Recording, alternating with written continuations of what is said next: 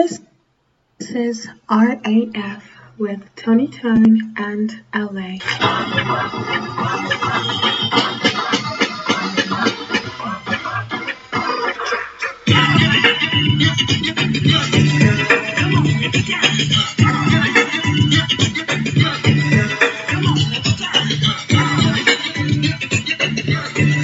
Yo, what's up? It's your boy LA, aka the Love Ambassador, coming to you straight live and direct from the Jungle Studios.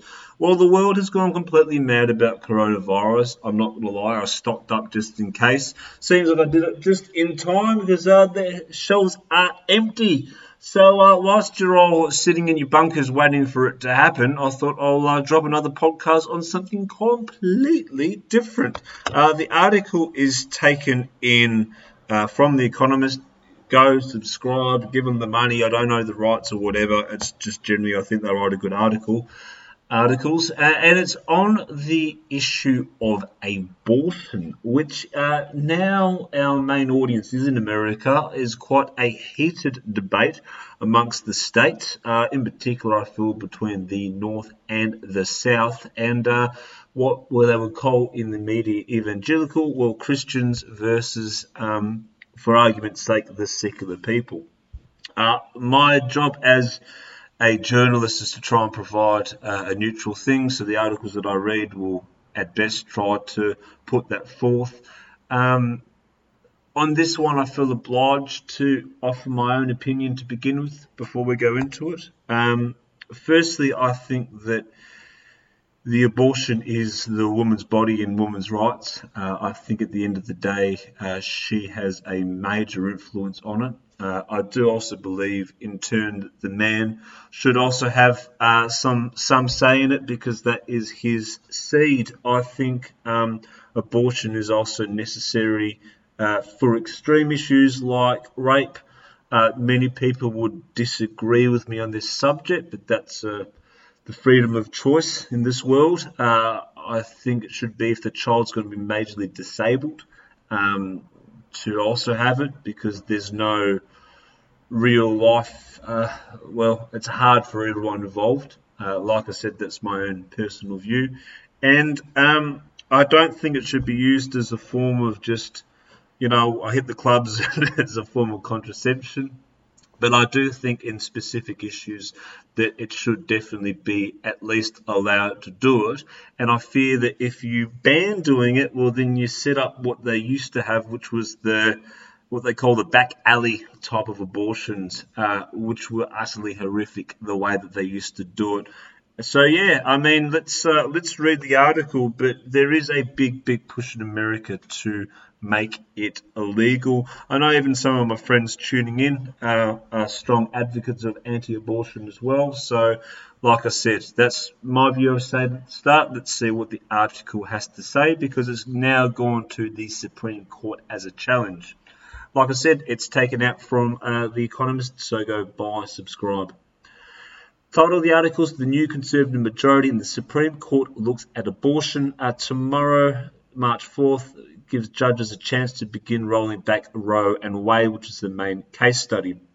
The constitutional right to abortion Donald Trump promised a few weeks before the 2016 election would automatically disappear during his presidency. He's trying to sort of say pro-life or whatnot. I'll cut it short and basically say that Roe versus Wade in 1973 was the case that legalized abortion before the fetus is able to survive outside the womb, and it's commonly come up in presidential debates to try and basically win votes. The case brought by June Medical Services, an abortion clinic in Shreveport, Louisiana, poses highly technical questions, but if its appeal is lost, the consequences could be profound, emboldening anti-abortion legislators in many states to pass new laws squeezing access to abortion. Under discussion will be Louisiana's Unsafe Abortion Protection Act, a law passed in 2014, with the stated aim of protecting women who choose to terminate their pregnancies. 2 years after it was passed, the Supreme Court struck down an identical regulation in neighbouring Texas. Both required that abortion providers have hospital admitting privileges, the ability to transfer and care for patients at a facility within 30 miles of their clinics. Acquiring these privileges is a catch-22. Doctors must send a certain number of patients to a hospital each year to qualify, but abortion, being quite safe, rarely requires a hospital visit. In seeming defiance of Supreme Court precedent, Louisiana claims its rules improves vetting of abortion doctors and ameliorate clinics' disregard for basic safety standards that place their patients in physical danger by, for example, making sure they are within easy reach of an emergency room should problems occur. These purported benefits are mere pretext, opponents say, and pale next to the burdens it places on Louisianians seeking abortion. June Medical contends that legislators' true motivation was to limit access to abortion by making it more difficult for providers to stay open. When the bill was proposed, Katrina Jackson, a Louisiana state representative who is its primary sponsor, said the admitting privileges required would save unborn children and build on our past work to protect life in our state. Bobby Jindal, the governor, was just as frank. Promoting a culture and life in Louisiana, he said, is an important priority. The Unsafe Abortion Protection Act values human beings as unique creatures who were made by our Creator. I first and foremost would also say that I disagree with abortion at the latter stages. Once the baby is actually formed with, mind, body, and soul, so to speak. Where I agree with it is its infant, the first sort of month or two sort of thing. When abortion providers challenged the law in 2017, a federal district court in Baton Rouge struck it down. The rule would create substantial obstacles for women seeking abortion, the judge concluded, without providing any demonstrated benefit to women's health or safety. Several abortion doctors would be barred from continuing their roles, leaving only one doctor in place for the entire Pelican state. What the fuck? That's mental.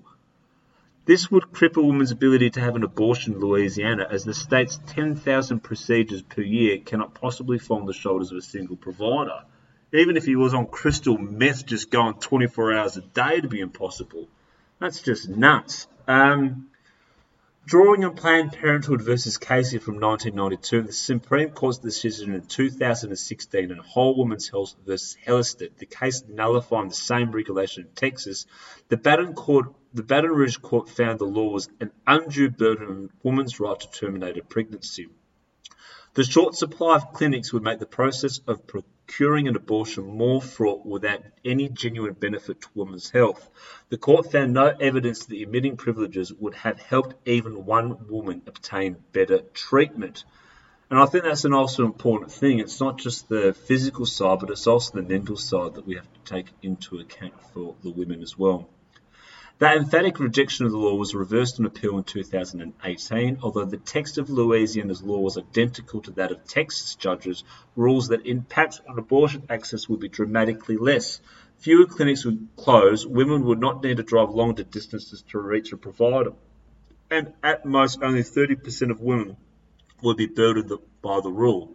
Though not huge, the benefit of the law in screening abortion doctors would be sufficient to outweigh the drawbacks. The Supreme Court in 2019, and Chief Justice John Roberts joined his Liberal colleagues in a 5-4 vote to block Louisiana's admitting privileges from going into effect, while the Supreme Court considered the question, setting the stage for this week's hearing on the contours of abortion rights, the first such reckoning with Mr. Trump's nominees in their seats. It's going to be interesting to see. The article just goes on for further and further and further. But, we'll try and go through a little bit on the law here as we can. The Supreme Court ordinarily sticks by its previous decisions. In recent years, though, the Conservative justices who form the majority have deviated from the principle in several notable cases. In 2018, they abandoned a ruling of Labor union funding. This isn't really as related to abortion, so let's keep going on. However committed the Supreme Court's new conservative majority may be in raising abortion rights, any demolition of Roe and Wade will not come in a bombshell decision this summer. Instead, a loss of June medical services would inspire a raft of underhanded abortion regulations in conservative states.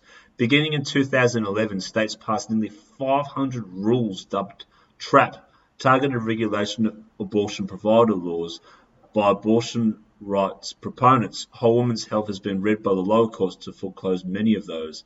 If that decision is overruled or undermined, anti-abortion legislators would have a free hand to dust them off or consider new ones.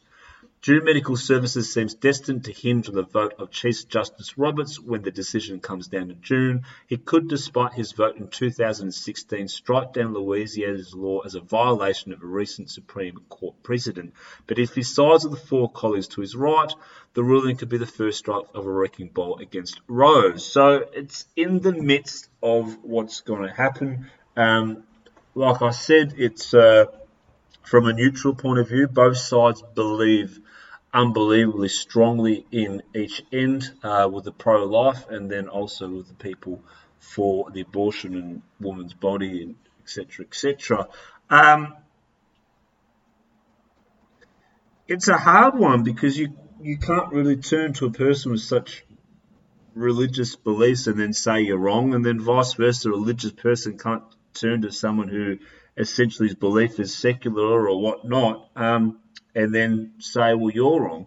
So I think that's why there has to be some form of meeting of minds in the middle, and find a way, because I don't think it can go either direction fully. So, I mean, let's stay tuned and see how it goes. It's always been a major, major issue within American politics.